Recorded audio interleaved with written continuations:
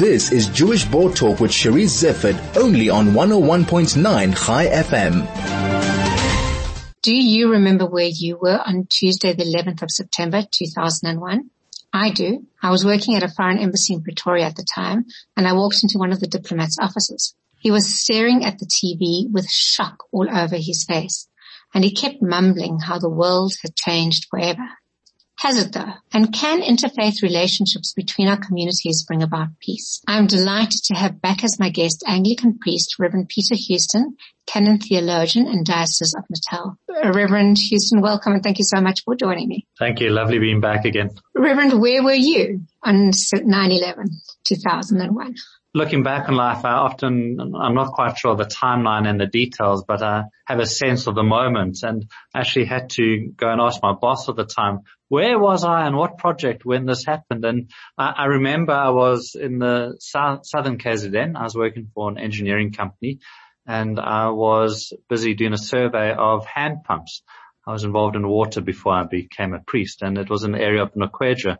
And so I had been out of communication for the whole day, wandering around the valleys of rural Nokweja. And when I got back into my bakkie and turned on the radio just to listen to some music as I drove back to the office, obviously the radio on every station was all about the September 11 attacks on the Twin Towers. And I just, that moment is frozen in my mind, looking across at the Umzimkhulu River, and that's what stuck. So yeah. I was in the middle of nowhere, and yet something far, far away impacted my world. I always think of a friend of mine who at that time had just come out of an operation and was in hospital, and he'd put on the TV, and he was in hospital for 3 days subsequent to that. And he said for 3 days, no matter what he did, which channel he turned to, all he could see were the images of the Twin Towers going out and people jumping out of the buildings. And it kind of scarred us, I think, at some level. That certainly for me was the first time kind of religious extremism or the violence that broke into my consciousness in that way. I didn't know anyone personally who died in the Twin Towers, but a few degrees of separation, and I knew a family, friends who had children who were. So we live in such a globally connected, that trauma became our trauma, even vicariously through the TV. My future parents-in-laws, flew to America the month afterwards in October. And I remember there was a lot of anxiety around that. And my brother was on board volunteering on a ship at the time, and there was a large American contingent, and they certainly were very traumatized in that space. But that put religious extremism on my radar for the first time. The response was interesting, roundly condemned by many governments, many organizations. Some Christians came out saying this is the judgment of God, and there were some Muslim groups that celebrated it. And so it becomes this very strange and contested religious space. And that's where we suddenly had the war on terror and the axis of evil. There's a whole narrative that emerged that we didn't have before then. Afghanistan has been in the news. It led to military engagement in Afghanistan and then Iraq and the hunting down of Osama bin Laden. Many countries changed their anti-terrorism legislation. And that's had impacts. I've been involved in a 2-day conference on seafarers, and many seafarers from that time really struggled to disembark off their ships because of the security controls in ports as they became more conscious of security. But Muslims found themselves at the sharp end of Islamophobic incidents. Ordinary Muslims, ordinary people who'd lived in communities or side by side, suddenly found themselves profiled or targeted or told to go back where they came from when this is where they had grown up, or burqas being ripped off, or it wasn't even limited to Muslim people themselves. There were incidents of Sikh men with their turbans being targeted simply because the turban kind of image that Disney promoted was what people thought Muslims looked like. So it set the world on this religiously polarizing trajectory, and we've just been living in light of that for some time. From what you're saying, it did change the world. As you said, the whole lexicon changed. Where are we 20 years later in terms of extremism in religion? Every few years we are confronted with religious extremism. A family friend of ours died in Kenya in 2013 when he was shot and killed at the Al-Shabaab attack on the Westgate Mall in Nairobi. And that was James Thomas, the late James Thomas. And so there have been events where suddenly it comes back into our consciousness. Certainly the Jewish community is very aware of this kind of religious extremism, not only living in Israel, but I'm very conscious in the latest conflict in May of this year. Suddenly Jewish people in South Africa, many parts of the world, were victims simply for being Jewish, or conforming to somebody else's idea of what a Jewish person looked like.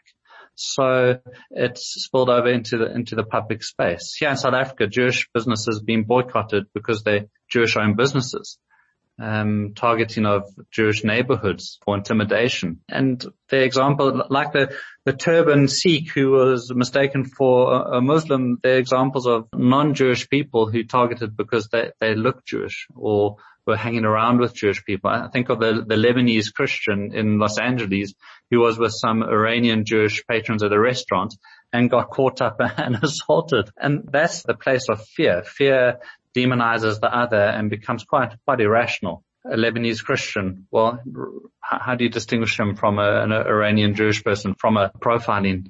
So we have this polarized religious space, and I think it's characterized by tremendous fear of the other. And yet out of that, even after September 11th, there have been movements, religious movements to say, no, we want to seek moderation. We want to seek coming together. We want to seek building bridges. I did a Wolf Institute course on Jewish-Muslim encounters. And it was fascinating hearing the stories of religious people coming together and saying, actually, not in my name, not in the name of Islam or Judaism or Christianity. We're going to have the hard conversations. We're going to commit to recognizing each other's common humanity. We're not going to let the extremists win or even define the narrative. So interesting you say that. There was a Kim Sunter article on News 24, and in it and it's quite a long quote, but I think it's a nice quote, and I'd like to get your comment after it. And it goes, despite our reservations about faith playing any role in thinking the future, we want to acknowledge that faith is an incredibly important and enriching aspect of our spirituality. Billions of people follow one religion or another. Faith can divide us, but it can also spur people to do things beyond the call of duty. And 20 years after 9/11, you've spoken about the Not in My Name campaign between Jews and Muslims and people reaching out.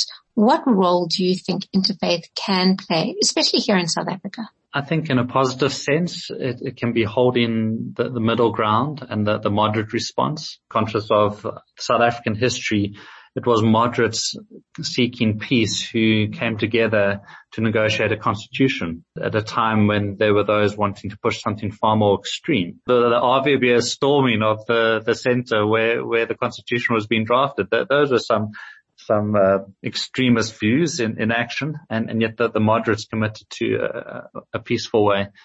Think of Northern Ireland leading up to 1998. It was moderates coming together from the sectarian parties against the backdrop of tremendous violence, including bombings. He said, actually, no, we're committing to peace and the way of moderation, and we're not going to let the extremists win. And the Good Friday Agreement in April 1998 was ratified and endorsed. And yet in August, there was the Omar bombings from an extremist group trying to derail it and have that peace process come to naught. And there seems to always be this tension of those of us wanting to seek peace and seek engagement and build bridges, and those who want to make it all fall down. And I think we always live with that. But the more of us who are religiously moderate, you can say, actually, we commit to building bridges. We commit to forging a way forward together. We commit to the common good. It can actually counter those who would have it all fall down. I agree with you in that, there is always going to be extremism. And if we don't speak out, the extremism is going to be the only voice that anybody ever hears. Does that mean ultimately more and more people will be attracted to extremism because they think that is the dominant voice? Or are the margins getting smaller between extremisms and moderates? I don't know. How do we judge? Certainly the extremists are very vocal And unless others speak out, their voice is the only voice that is heard in the public space, heard on social media, making the news headlines. The first time you invited me onto this program was to talk about Simone Creel's views being expressed on social media. And then the second time you invited me back was to read a letter by Ella Blumenthal. I think you see both are there. You have the extreme voices that are out there, but also the beautiful voices saying, you know what, I see you, Simone, says Ella, and let me offer you a gracious and loving response. We need the Ellas everywhere. We can sit around the table, Christians reading scriptures, Muslims reading their scriptures, Jewish people reading the Hebrew scriptures, and even within our own religions come to very different conclusions, whether to choose the way of peace or the way of violence. And we always have the choice to appropriate our beliefs in a way that is for good or for ill. I sat with a Muslim evangelist in Jerusalem in the Old Quarter for 2 hours who's trying to convert me to the loving religion and peaceful religion of Islam. He was passionate about the Quran and the peace that it displayed and the type of God that was on show. And I thought, this is a fascinating space. I said, I'm an Anglican priest. And he said, that's fine. And he still, for 2 hours, we had these interesting conversations around his religion and mine. And that was such a learning space. We can engage in our differences and our even divergent beliefs and yet come away having affirmed our common humanity. It doesn't have to end in extremism. It doesn't have to end in extremism. And you say, like, how do you know where the center is holding and if the center is holding? And I think maybe there are two ways, but I could be wrong. And I'm just testing it on you. For example, when the Taliban came to power in Afghanistan, certain Muslim groups in South Africa kind of welcomed that move. And then you kind of think, is that, depending on what the backlash is within the Muslim community to that is, that might be a way of gauging where the center is. But I'm not sure if you can go like that. And also in an environment of cancel culture, people often who are moderate are very scared to speak out lest they be the next ones cancelled. Against the backdrop of cancel culture, we do worry about if what I say will lead to me being cancelled, there being an uproar. I almost think we have to move away from what is said and in terms of virtue signaling and in social media and come back to human interactions, that in-person, face-to-face. Oh, we can't do that in COVID, but I mean, you know what I mean? My interaction with a Muslim evangelist. Another great example was I went camping with my family in the Drakensberg, and there was a Muslim men's group there also camping. And my son loves playing cricket, so he and I were busy playing cricket. Before we knew it, we had a cricket series going on between my family and the Muslim men's group. And we had this beautiful little interaction, and I was sitting on the lawn waiting for my turn to bat. And I was chatting to the man next door to me. It turns out he was a Muslim imam.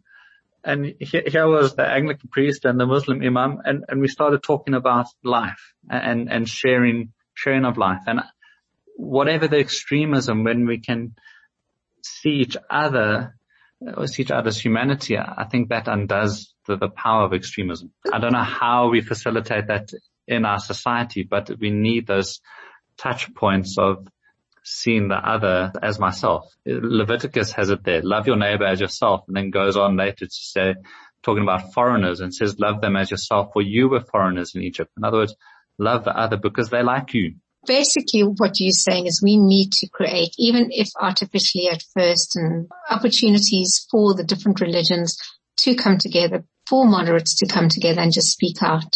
Speak together, talk together, play sport together, laugh together, cry together. That's our common humanity. On that incredibly beautiful note, I will leave this discussion. I really enjoyed talking to you, and this certainly won't be the last. We've spoken about the previous times, but we'll definitely find opportunity in the future to explore these issues a little bit further. Lovely. Thank you. Thank you for having me back. Thank you very much. That was Reverend Peter Houston, canon theologian and Diocese of Natal.